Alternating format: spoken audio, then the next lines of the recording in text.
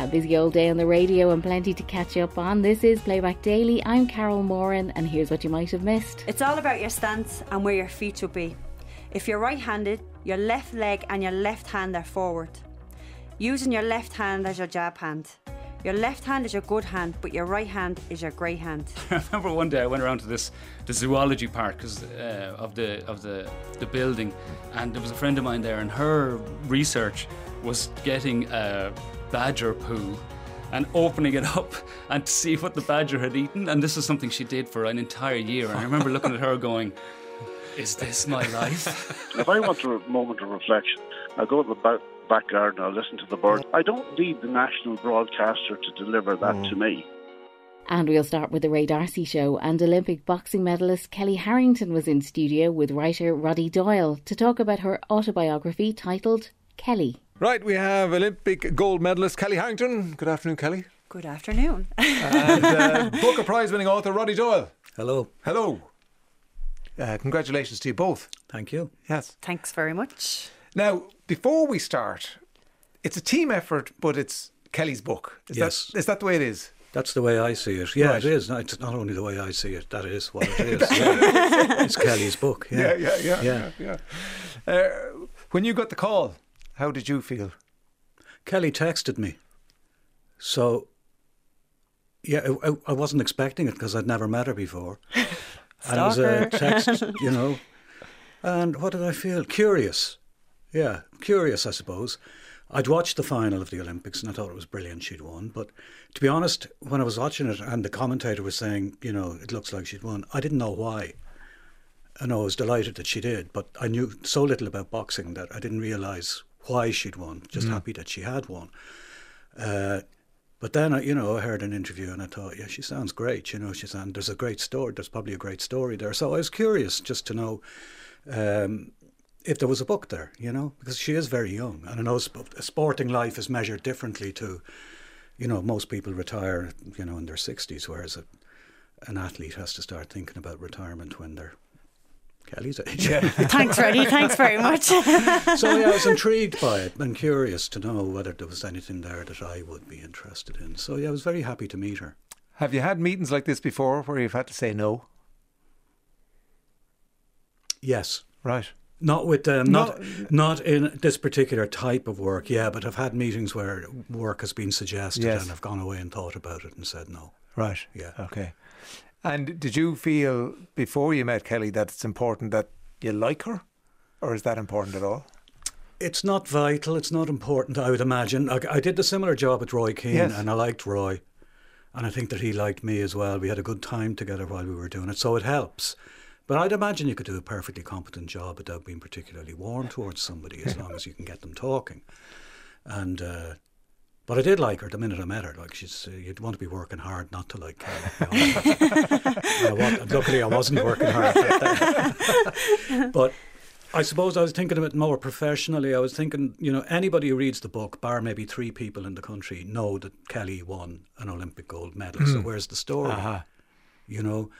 And that's when I asked a few things and I thought, well, it's not going to be just the story, it's going to be how the story is told. And then I had complete confidence that Kellie would tell the story in her own kind of unique way, great flow of language, Because, Kellie, it's like Rocky, and there's one particular scene in the book, and we're going to jump around here, but there's one particular scene in the book, and I actually circled and went, Rocky.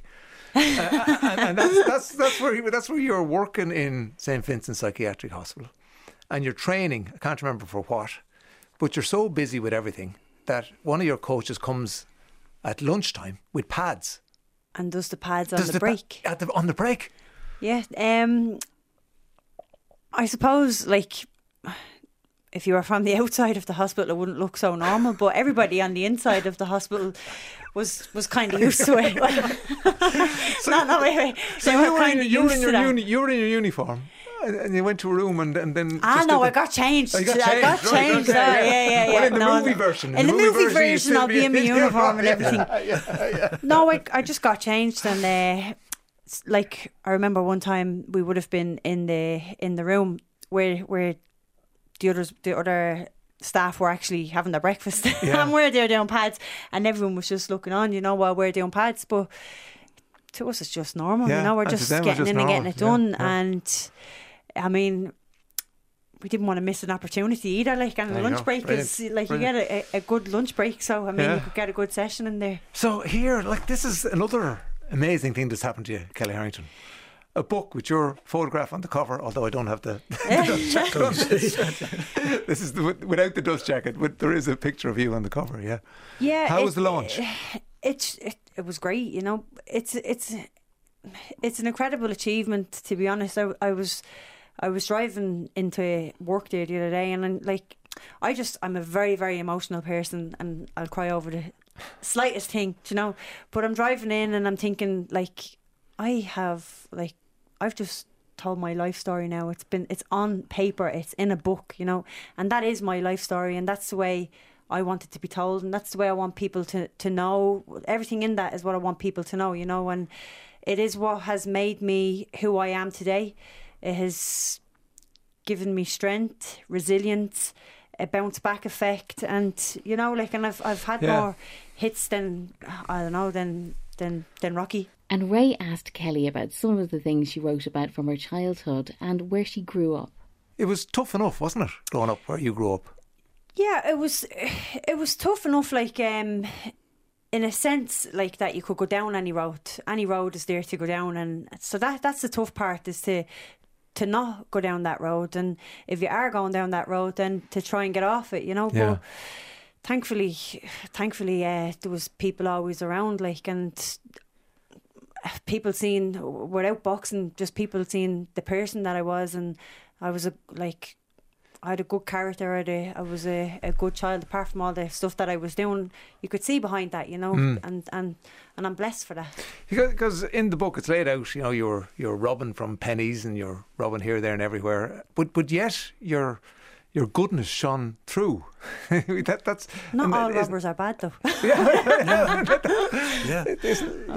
Yeah. Was that exciting for you, Roddy? Or what exciting? The fact that, you know, Kelly was free about admitting to robbing stuff, and the book wasn't going to happen if, but she was there was. There's a story there, like, you know, it's and I was part of the honest. story, you know, yeah. and you know, Kelly is quite strong on the fact that boxing saved her to a degree, you know, and you know, so you need to know from what. Yes. And I mean, there are worse things to do than shoplift, really. I mean, I'm not advocating No. it, but there are worse things. There are a lot worse things, and actually there are worse things in there. There are more scary from the point of view of any reader or a parent. You know, you're reading the early chapters and you're wondering, if you didn't know how it's going to end, you'd be a bit worried.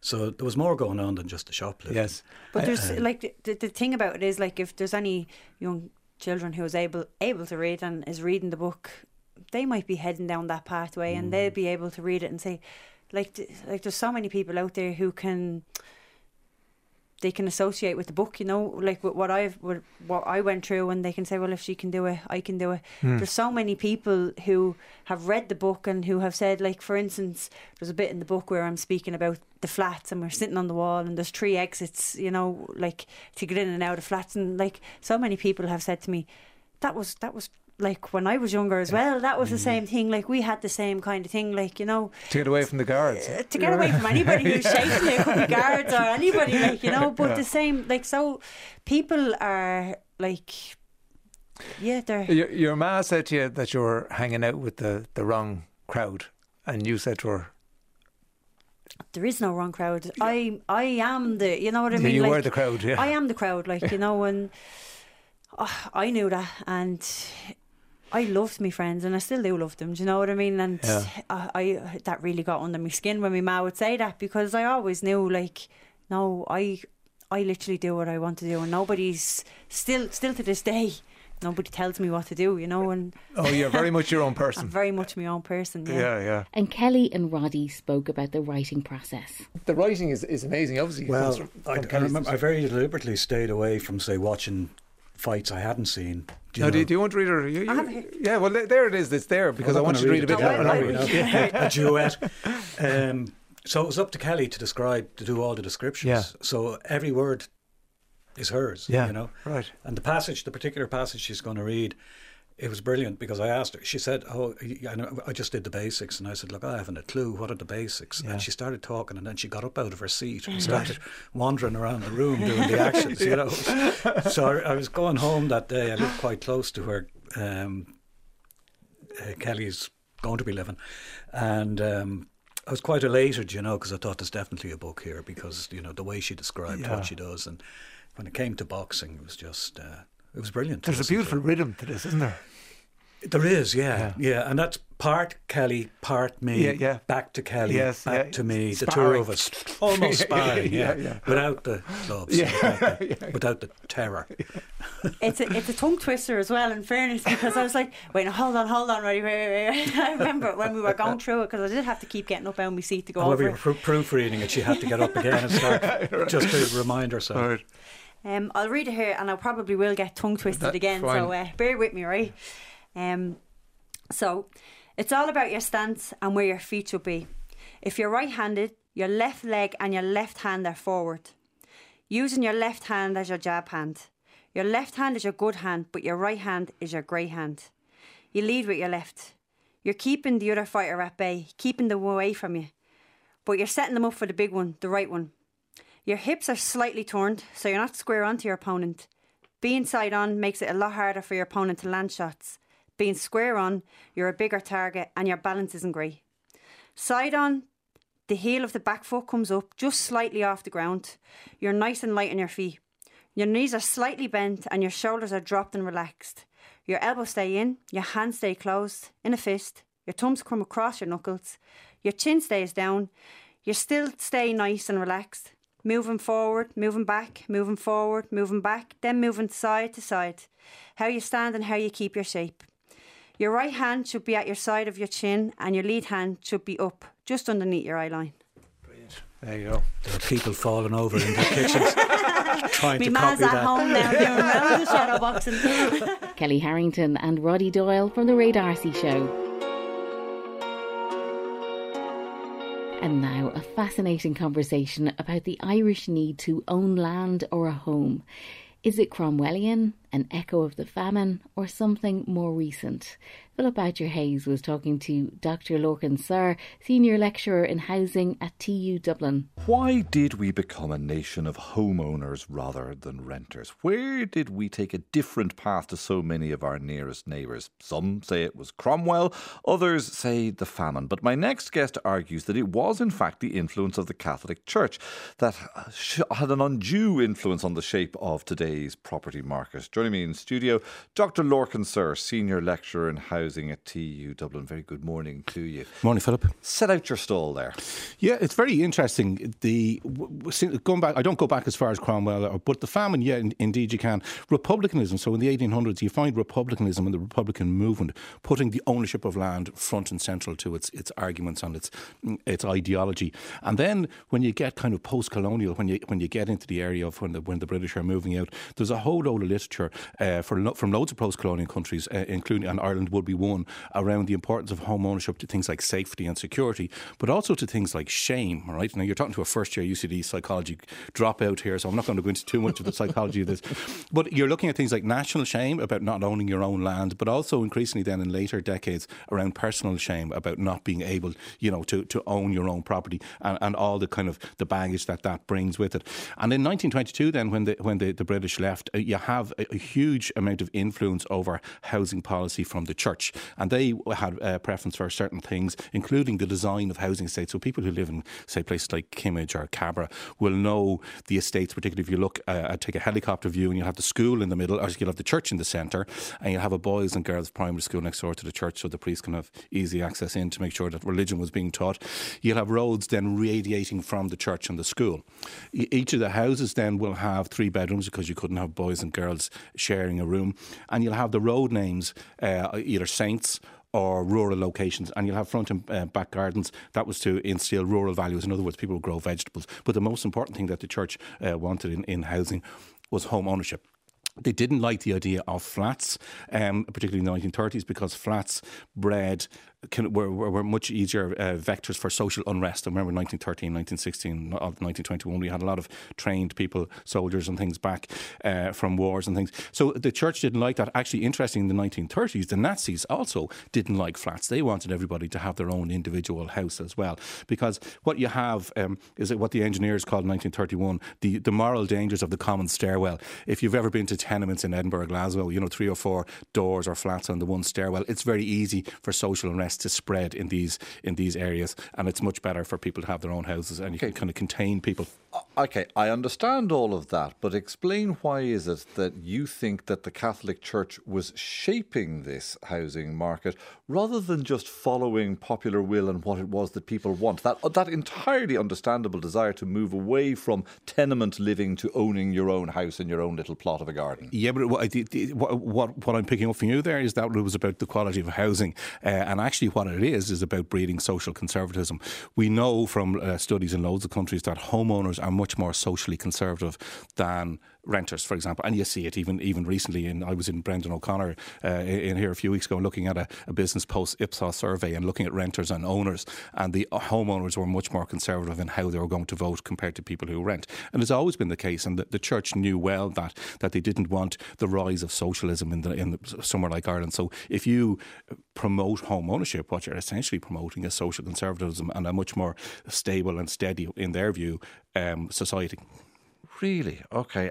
But to what extent can the Catholic Church have been conducting their own Ipsos MRPI polling back then? How did they know this? And is there actual written expression of this as a policy that has been influenced by the Church? Nearly every housing policy up until the 1990s referred to home ownership as the preferred tenure, in inverted commas. So home ownership was front and centre in all this. We see then when for example, Archbishop John Charles McQuaid, he became the Primate of Ireland, I think, in 1940, and the Archbishop of Dublin in 1940.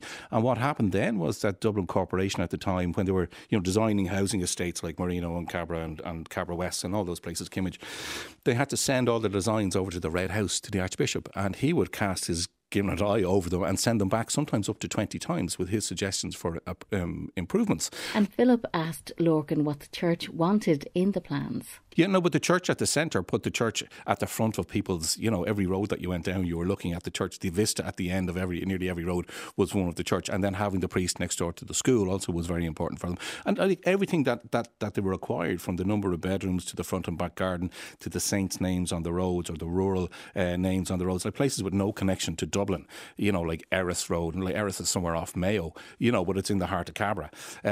All those kind of things instilled in people very much the fact that the church was the power. It's also, the other thing you have to look at is that church ideology, Catholic ideology, is very much that you don't turn to the state for help. You turn to Mother Church or you turn to your family for help.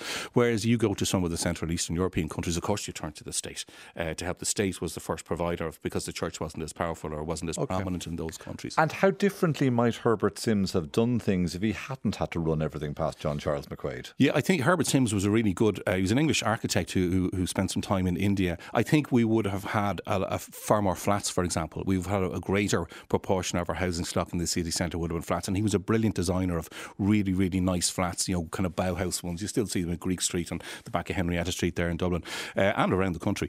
And he was a brilliant designer. And flats for families, not just flat for single occupants. No, in those days flats were for families. We've changed now, obviously.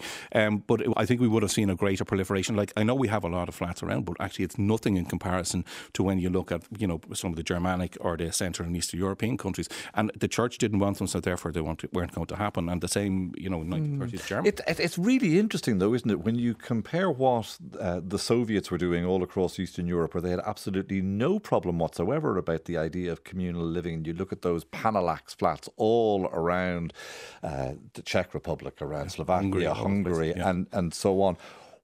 What was it that the Catholic Church saw different in the idea of so many people living in the same place, a bigger problem? Well, partly it was the fear of spread of sedition, for example, the idea that unrest, and remember a lot of the social unrest in Dublin in the 1910s and 20s was A, around working conditions, but B, around housing conditions, because housing conditions were appalling, particularly in Dublin city centre and in many, some of the other cities around the country as well. So a lot, they were terrified of social unrest. And the idea, when you have a lot of people living together in one building, as in some of those kind of, blocks of flats. The unrest can very easily spread from, all it takes are one or two sparks, one or two people who are unhappy, and it spreads throughout the building very quickly. And they knew this, and they were terrified of this. Did the Catholic Church do us a big favour here, though? Because if a rental-heavy model is undesirable because people are going to be paying €2,500, €3,000 a month in retirement if they are renters, is the fact that so many people are homeowners in this country, thanks to the Catholic Church, something that we have to say thank you very much, John Charles McQuaid, for? Well, yeah, the idea when John Charles McQuaid and the church were promoting this kind of this policy, rents weren't $2,500 a month or anywhere near the proportion. No, I'm not saying that they knew what they were doing, but it's something that we inadvertently have to say, yes, that was actually a social good that came out of that. Okay, I think ultimately now we have a system that is based on home ownership, without a doubt, and that suits an awful lot of people. It's not ideal because there are many downsides to home ownership as well. Partly, for example, the idea that it ties people down. In other words, your labour force is much less mobile. If everybody has a mortgage, you can't move hither and thither to follow employment. But, there's lots of advantages to it as well. So you could make the case, like you are, that the church has done us a service and that we have now a system based on home ownership. And it does suit a lot of people. The way we have done it, though, there's lots of countries who whose housing preferences are for home ownership, but they haven't necessarily done it in the way that we have. So, yes, you could argue that. Yeah. There are other forces at work now, though, in the modern era, and there's home ownership is on the decline. How much so? Yeah, home ownership is very much under threat. At the last census in 2016, Philip, so Ireland's home ownership was 67.6%, so just about 2/3 of the population were homeowners. That's down from over 80% in the early 90s. And actually, we're below the European average. We think everybody in Europe are all renters. They're not. About 70% of people across the EU are homeowners. The US is 65%, the UK is 63%. So we are on the decline, and on the decline quite rapidly. And there's a big urban-rural divide in that over 80% of people in rural areas are homeowners and less than 60% in urban areas. Dr. Lorcan Sir from Today with Philip Boucher-Hayes. And on the Ryan Tubridy Show, the rise in violence rather than civil discourse. So where is all the rage coming from? You saw what happened with Nancy Pelosi's husband, didn't you, in America last week, where somebody got into the house and echoing that the hunt for Nancy Pelosi in the January 6th attacks, where they came in and go, Nancy, where are you? Very creepy and terrifying, sort of, as I say, bunch of people trying to track her down and get her, in between trying to hang Mike Pence. But this man came in looking for, where's Nancy, says to her husband, who's I think 82 years old, and an exchange followed, and there was hammer blows to his head, and he's okay, but he was hospitalised, obviously. And it's just got this conversation going in America. When did the violence, start? And it goes right back. They started talking about, obviously, the assassination of Lincoln and Kennedy, and assassination attempts on the likes of Reagan and so on. But just the preponderance of violence against public officials is really worrying, and this is hate crime, and it's back to what we've been talking about for the last 3 years on this program as well, about civil discourse and the lack of it. I saw former President Obama, at a speech the other night, and there was a heckler, and he was saying to the heckler, he said, "This isn't going to work.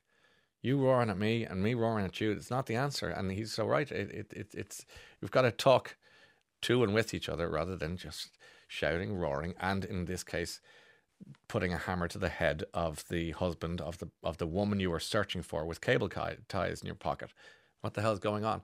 And I was listening to Morning Joe, which is one of my favourite TV programmes on American TV, and they do a podcast as well of their TV show. So you can listen to it because it's as effective in audio way as it is in video way. And they played this clip. This is a shortened version of it. Just going, so where's all this come from? And the suggestion is that Donald Trump, since he came to office, has not helped matters in his utterances down through the various years of him giving speeches, and when it comes to the suggestion that violence is the answer. Maybe he should have been roughed up, because it was absolutely disgusting what he was doing. So if you see somebody getting ready to throw a tomato, knock the crap out of them, would you? Seriously. Okay? Just knock the hell. I promise you, I will pay for the legal fees, I promise. I promise. We're not allowed to punch back anymore. I love the old days. You know what they used to do to guys like that when they were in a place like this? They'd be carried out on a stretcher, folks. I'd like to punch him in the face, I'll tell you. We having a good time? USA, USA. All right, yeah, get him out. Try not to hurt him. Yeah, that is, I think, and that's the shortened version of it. I had another 20 seconds of that and just thought there's only so much, but there you are. That's all leading up to the midterms next week, which are intriguing. From the Ryan Tubridy Show. Then later, Philip Boucher-Hayes was also talking about the rise of rage with Ian Robertson, Emeritus Professor of Psychology at Trinity College. Listen to this for a troubling quote. "We had a period of time where people were on the streets applauding our staff. Now we see them being exposed on a regular basis to verbal abuse." And those are the words of Professor Janice Walsh, consultant medical oncologist at St Vincent's University Hospital, speaking on this programme last month about the rising anger directed at healthcare workers. It's not just in hospitals, though. We can see it on the roads, in restaurants, on the pitch too, if your correspondence with us is anything to go by. Why, though, are we witnessing this rising rage? Joining me in studio to talk more about it is Ian Robertson, Emeritus Professor of Psychology at Trinity College and the author of How Confidence Works. Good morning to you, Ian. Morning, Philip. Do you think that there's something left over, a hangover, something residual from the pandemic here? There could be. I think. Well, let me get to that. I think the main thing is how we feel. Our emotions are largely determined by the thoughts we have, by what we think, and we're surrounded now because of fashions in social media, etc., with conspiracy theories, for example, and there's a huge set of beliefs about people doing bad things to us, and that if you believe these things, you will feel angry. So there's that general context of a kind of blame culture, a kind of people are doing. If something's going wrong in my life, it must be someone's fault. So that is in the kind of cultural airwaves just now. And the other thing is, of course, we know that during COVID there was a big rise in anxiety. Particularly among younger people and people who weren't privileged to have nice, bigger houses like I did, were stuck together. We know that marital breakdown rates went up during COVID. So there was a lot of anxiety, a lot of bad emotions. And I'm speculating here, but I'm guessing that there is only really a hair's breadth between anxiety and anger, really, as human emotions. Well, actually, there's... Physiologically, it's almost impossible to tell the difference if you put sensors. If you look at how the body is responding to these two emotions, your beating heart, your tense stomach, your clenching your muscles, dry mouth. And so as far as the body is concerned and the brain is concerned, these are just your body preparing for action. And you don't care whether that action's running away or punching someone or indeed celebrating a great win, for example. So they only crystallize into a particular emotion when we put a label on them by the context.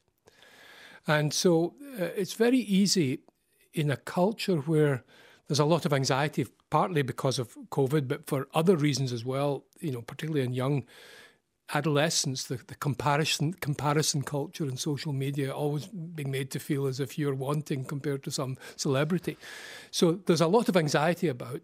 There's a lot of anger because of the culture of conspiracy theories and blame culture. People saying things like Ireland is a failed state. I mean that's a terrible thing to say. I mean, not only is it ridiculous, but it makes people feel anxious and angry. And then, so the trouble is then, if anger is not focused with a particular target, someone you're angry at, with a particular request of that person or group, what you want them to do, it becomes mixed up with anxiety. And so when you're anxious, you're angry. And when you're angry, you're anxious. Exactly. I was going to say that anxiety leads or breeds anger, but then the experience of encountering somebody who is angry will in turn breed anxiety in you as a consequence. Absolutely. It will make you anxious, but then there's a tendency to respond to anger as well by reciprocating. Because, I mean, human emotions and human thoughts are incredibly transmissible. And the wonder is of modern communications is we can transmit, get an entire population wearing masks in a period of 2 weeks, getting an entire population staying indoors and not going more than 2 kilometres. I mean, that could never have happened in medieval times. So we can do wonderful things with this communication, but we can also spread emotions that are not healthy for us or for society. So what should we be doing when we feel anger? The next time I am angered by something, that what I need to be saying is stop, pause, hold on a second, Philip. Ask yourself the question, how much of this is down to the fact that I am anxious about something else, or I am anxious about my relationship with this person, and that I need to try and separate that anxiety from whether what they said was objectively offensive or calculated to put me down or whatever. Spot on. I wish I could do that myself. So do I. You and me both, Professor. Because I'm a hot-tempered guy, and many times in my life I've said or done things that I regretted because of that red mist, and yes, often. But I think maybe men more than women would tend to channel their anxiety into anger because of the culture of maleness, etc. And that's the great thing about practices such as yoga and mindfulness, Philip, because what they do is they teach you that you are not your emotions. They teach you that you are not your thoughts. They teach you the human brain has this remarkable capacity to kind of think about itself thinking, watch itself watching, watch itself experiencing. And sometimes just creating that little gap, just learning a different habit, a new habit, which is creating a 5-second gap between that rising anger you feel because of what that person's just said and your response. Yeah. And it's the oldest advice ever. Count to 10. I once had a traumatic brain injury. One of the big problems that can arise in traumatic brain injury is temper outbursts from people because that ability of the frontal lobes to inhibit is reduced. And I remember once this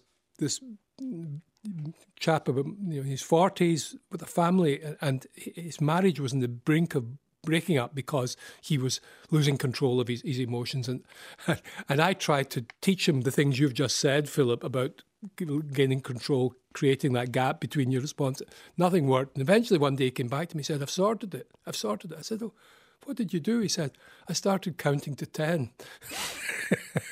Whenever I felt that anger, I didn't teach him that, but that ancient practice, just counting to 10 in your own mind, it's amazing how little time it takes between the stimulus that then creating the thoughts. And these, you're right, in these kind of red mist times, it's habitual, instantaneous. But there is a context, a background. If you feel life is not fair, for instance, and that's the belief that life is not fair is a thought that creates a chronic anger. Ian Robertson, Emeritus Professor of Psychology at Trinity College, from Today with Philip Boucher-Hayes. And on the live line in the afternoon, the issue that dominated was the decision by the Lord Mayor of Dublin to replace the live crib outside the Mansion House. Rose called Joe. Rose, the decision of the Lord Mayor of Dublin which is the prerogative of the Lord Mayor of Dublin, regardless of who it is, that they are not going to have animals or a crib outside the Mansion House this Christmas. Rose, good afternoon.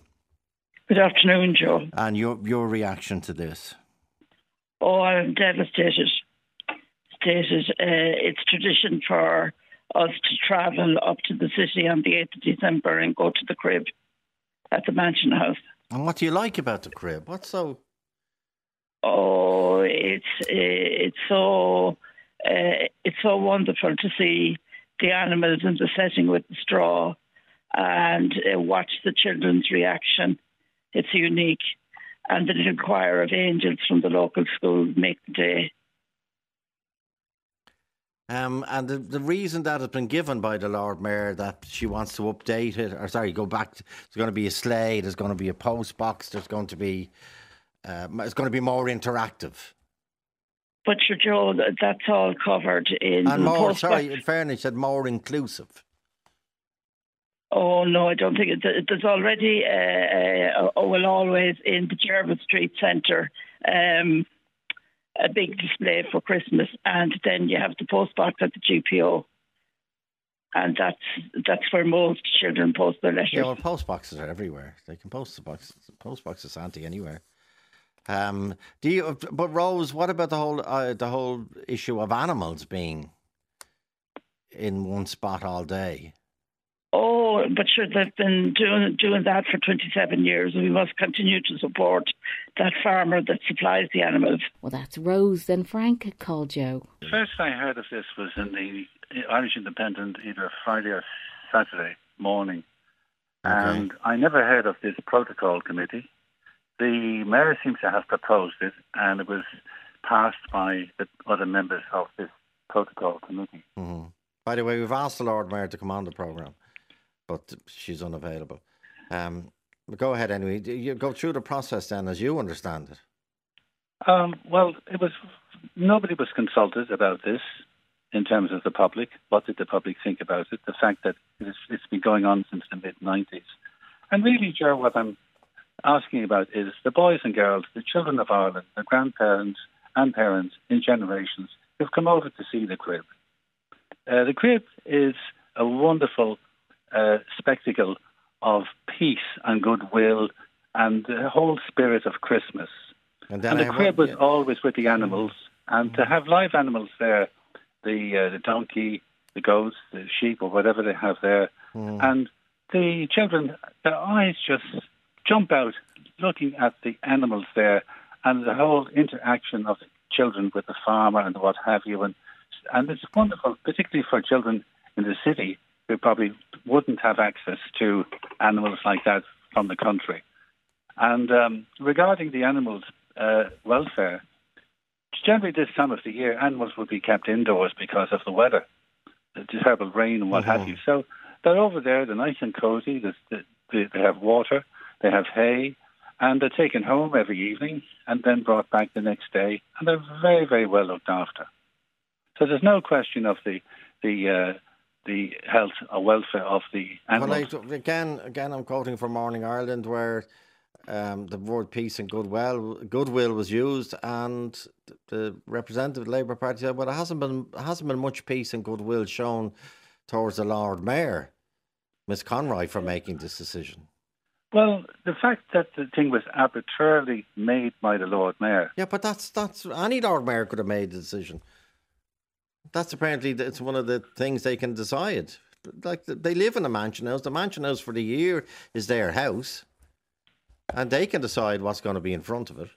Well, absolutely true, Joe. I've no problem with that. But we have a situation where the Lord Mayor is elected for 1 year, and here we have every single Lord Mayor of every religion, nationality, men and women, and every one of them were delighted to have the crib outside the Mansion House since 1994, I think, with no problem whatsoever. Yeah, but another Green councillor, city councillor, tweeted at the weekend. She was basically making the point that, well, the Lord, he said, next year, a Fianna Fáil Lord Mayor, and she mentioned the Fine Gael Lord Mayor, if they can bring back dancing monkeys and put a real baby in the live crib or whatever, they think defines Christmas.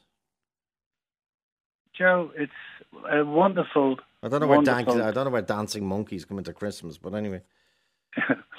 Joe, it's a wonderful tradition of Christmas for people from all over Ireland to come to Dublin during the whole Christmas period. Well, that's Frank there. Then Gary called Joe. He supports the Lord Mayor's decision.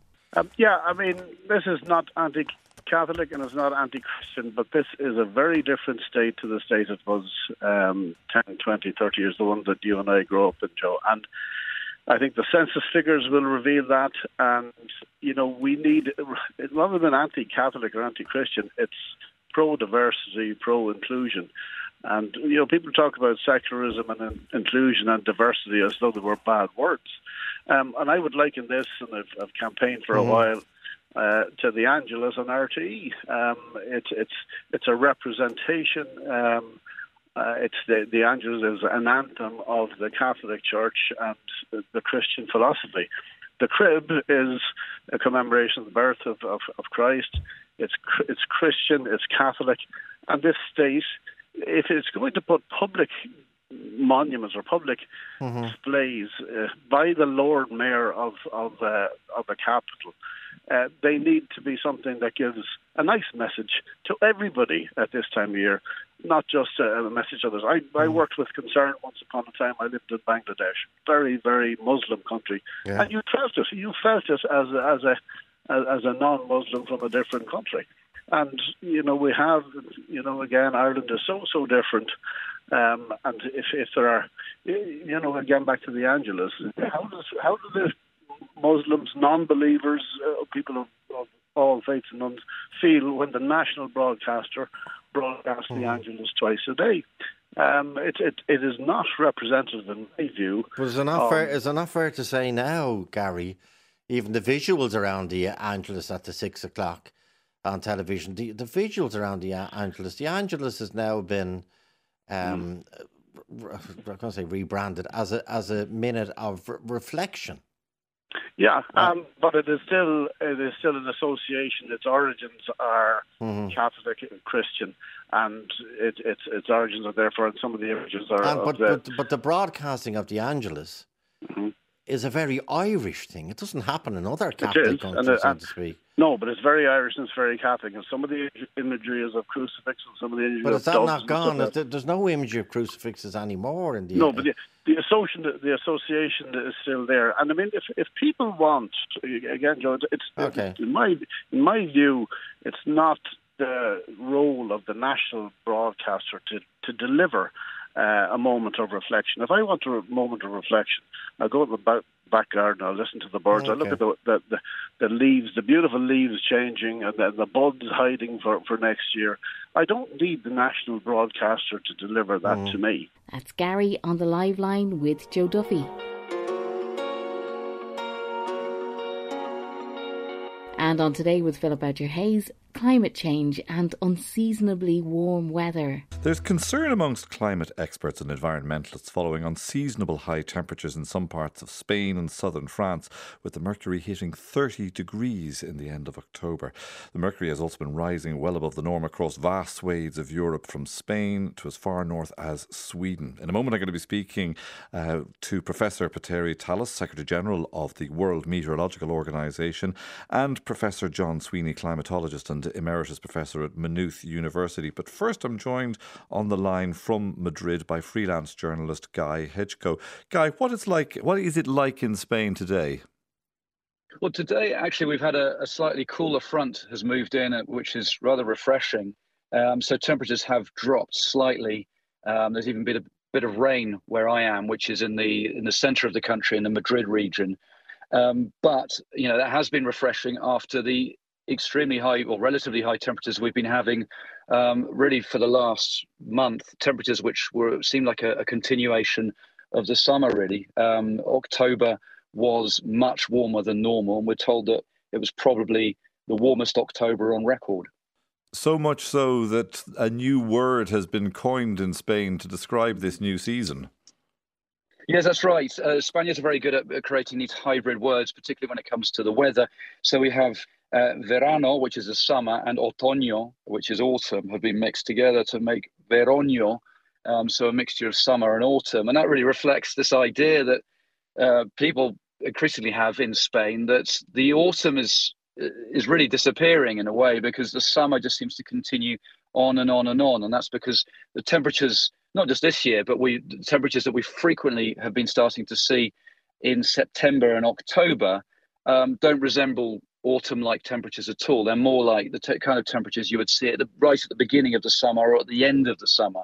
And it just feels like a continuation of the summer rather than the autumn itself. And is this all feeding into the energy crisis as well, Guy? I mean, are people still having to run their air cons right into October, the end of October? Well, I mean, it depends where you are. Certainly in the south of the country, last month in October, the south of the country is known for having, higher temperatures than the rest of the country. So down in Andalusia, the Guadalquivir Valley, which is one of the hottest places in Spain, they were seeing temperatures up in the mid 30s in October. That's extremely unusual, even for that part of Spain. Guy Hitchcoe in Madrid there. Then Philip spoke to Petteri Talas. Petteri Talas, Secretary General of the World Meteorological Organization. 28 degrees in San Sebastian at the end of October at 6:30 in the morning. Is this the new normal, or is there just something very strange about 2022 that is making it an outlier from previous or other years? So 2020, we have seen several extremes.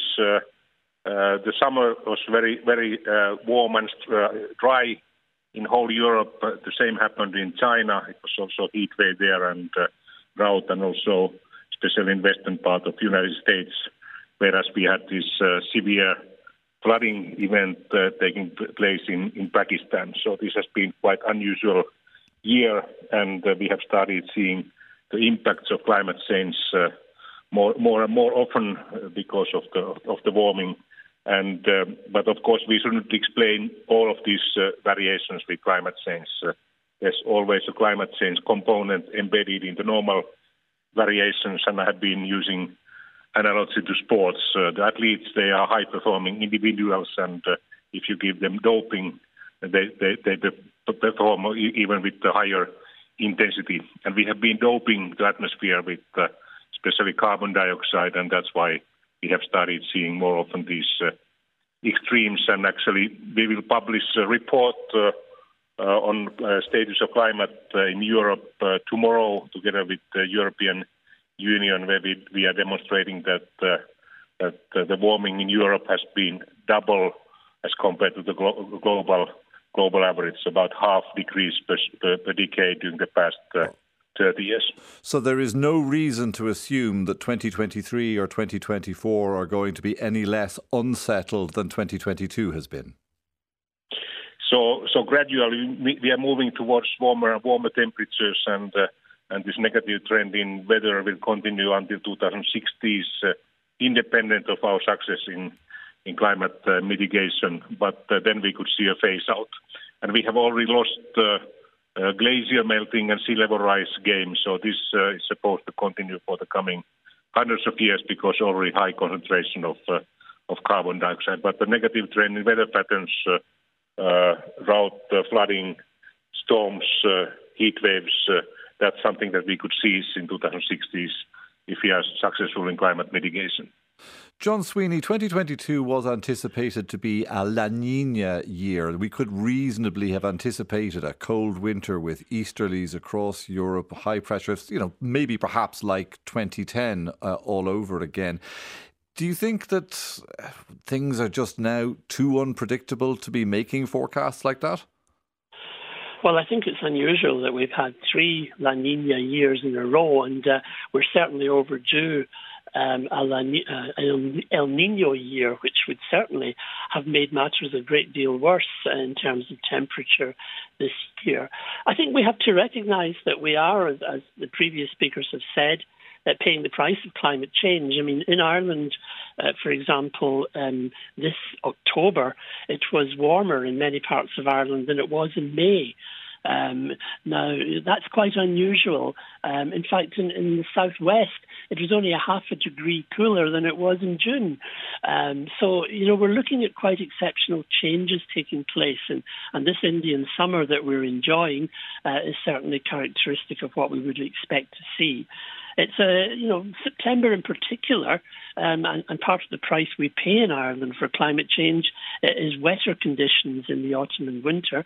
September gave us more rain, for example, than May, June and July combined. So, it comes because we're an oceanic country. We're getting the warmth from the Azores that many parts of Europe are getting, but we're also getting the moist airflow, which is giving us the rainfall we've seen. And over the past few weeks, I think there's another thing which is coming into play, and that is that the jet stream is very much almost locked in position, giving us a steady flow of air from the south and southwest, bringing up these repeated heavy rainfall events, although bringing with them the mild conditions. And we're seeing in Ireland, for example, this autumn, strange things happening to our landscape, to our vegetation. We saw what was called a false autumn, for example, occurring, where because of the drought earlier in the year, plants started taking protective action for themselves. So blackberries began ripening in July and August. Even berries were forming on holly much earlier than usual. And we're seeing at the moment, if you look out your windows, you'll probably see quite a strange contrast in some trees having turned yellow, other trees being as green as they were almost during the summer months. And in some cases, these are responses to the stress of the droughts that we had earlier in the year. So trees like beech, for example, are turning. But if you look at the oak trees, they're almost as green as they were 2 months ago. So we're seeing these kinds of vegetative changes where the seasons are getting out of kilter. And with that, of course, let's remember animal life is also affected. Insect life is also affected. The food supply for our birds are also affected. So although we love these warm autumn days, they come at a cost, and they come at a cost of changing some of the things we take for granted in our biodiversity as well. John Sweeney from Today with Philip Boucher-Hayes. And on the Ryan Tubridy Show, the National Circus Festival begins this week. So Ryan was talking modern day clowns, jossers and circus life with Con Horgan from his company Fanzines. Fanzines is a circus and street arts company that we started in 1997. Myself and two very good friends began life on the streets, performing mostly comedy with sprinklings of circus skills. Okay. How do you get into the world of circus, in the sense that, from my understanding, a lot of people are born into it, and it's families, and it's, Duffys and Fossett's and so on. You don't come from a circus background, do you? I'm what's known as a josser. Now, this is a word I'd never heard until this morning. Spell it for us. It's Josser. Like a dosser with a J? Exactly. And yeah. What is a josser? A josser is somebody who's not born into circus, like who comes to it later in life. Okay, so you're like a muggle. Yeah, exactly. Yeah. So a josser is that. Well, that explains what it is. But how did you become a josser then? So I and a lot of people in Ireland find their way into circus through my own case, which was in university. I was in UCG. I was studying there. I was studying marine science, and two very good friends of mine had some juggling balls, and they were like, "How does this work?" And I said, "Well, I don't know," and had to go. And of course, then immediately was hooked. And there are like kind of circus societies and juggling societies in many of the colleges even now. Yes. You were doing marine science. I was doing marine science. What year were you in? I was in third year, actually, when I got into it. Of a how many year course? Of a 4-year course. So I was 21, so I came to it like young. Really late, yeah. And were you enjoying... Sorry, you came to... Sorry, you went to college young, but circus came late. To circus late, exactly. And were you enjoying marine science? I loved it. I totally loved it. I was fortunate enough to be kind of good at academia as well. And, yeah. So it was really fulfilling, and I remember doing my 4th year project, and which was actually published by the college, which was really unusual because I actually managed to discover something. Tell us, what did you discover? Well, normally in science you disprove things. Yeah. You say that this isn't actually the case. But in my case, I actually managed to prove that something was happening. Now, I won't go into the details of it. Can you give me the Ladybird guide to what the hell you discovered? And you're talking to somebody who doesn't understand a lot. Yes. So I'm gonna initially turn you off because I'm going to give you what the title was, which was Latitudinal Ecotypes in Gelidium Facilium. You've lost me, but and yet you've got me still, because I'm going, okay, now If you can describe that in a few words, I'd be even more impressed. And that's before we get to a juggling ball. So yes, so it was a seaweed, and we took 4 seaweeds from 4 different latitudes, one in Norway, one in Galway, one in Bilbao, and one in the Canary Islands. I'm fully with you now. And we were trying to figure out if there was a difference in them. Wow. Right, depending on where they were from. Yeah. And I actually managed to prove that there was. There was a significant difference, or? Significant enough, yeah. And fair play to my professor, he was no fool. He got 4 postgraduate PhD students to actually check it before they published it. So I did actually find something out. God, so he checked with his sources like a good journalist. Yeah. Okay, wonderful. So that was a great achievement, and that got published. And yet, part of me is still with your 2 pals with the juggling balls, and it's like they're almost distracting you from your academic endeavour. So what do these guys do, and how do they draw you into their world? I guess the thing is, I guess what I was looking for really at the end of this journey of academia, because like all kids, you go to school and you almost leave immediately going into university, if you're lucky enough. And so it's years and years and years. I was 22 when I finished, and all I had known up to that point was books and exams, and I was just looking for something else, without realising it. Actually, I was looking for an adventure, and I didn't know what that was going to be, and I certainly didn't have a plan or like a strategy or anything like that. It's just something that I fell into, And I remember leaving, and I remember one day I went around to the zoology park because of the building, and there was a friend of mine there, and her research was getting badger poo and opening it up and to see what the badger had eaten. And this is something she did for an entire year. And I remember looking at her going, is this my life? And Ryan asked Con about the scary clowns like Stephen King's It and the fear of clowns. So it's a real thing. It's chlorophobia. Chlorophobia, yeah. okay. It's a real thing. And I mean, I'm a clown and I'm scared of those guys, So which guys are you pointing at? The horror show? The horror show guys, yeah. I don't know why it is. I mean, clown and circus is so in our world. It's like, I often describe it as it feels like an old friend, clown and circus particularly. And we've such a long history of it here in Ireland. And I think maybe that it's just in the public psyche, But I think as well, and it was a decision that we made, Fanzines, when we started out, to not use face paint, Oh, you don't have any? No, we don't have any face paint. We didn't go that route because for me, and this is just speaking personally, it was really like a barrier between us and the audience. And I didn't want that. I wanted people to see our faces, that it wasn't like and it can definitely work, They say that the clown nose is the smallest mask in the world, Yeah. But I think the thing about circus being like an old friend is a really interesting thing. Because, and I think programmers are copping onto it now as well, especially in arts festivals and especially in the world of programming. They're realising that that people really identify with circus. They know what it is, whereas maybe some other art forms like contemporary dance or visual arts are a little bit maybe for people, the arty crowd, the art set, whereas circus is something, I know what that is, I can relate to that. Con Horgan from The Ryan Tubridy Show.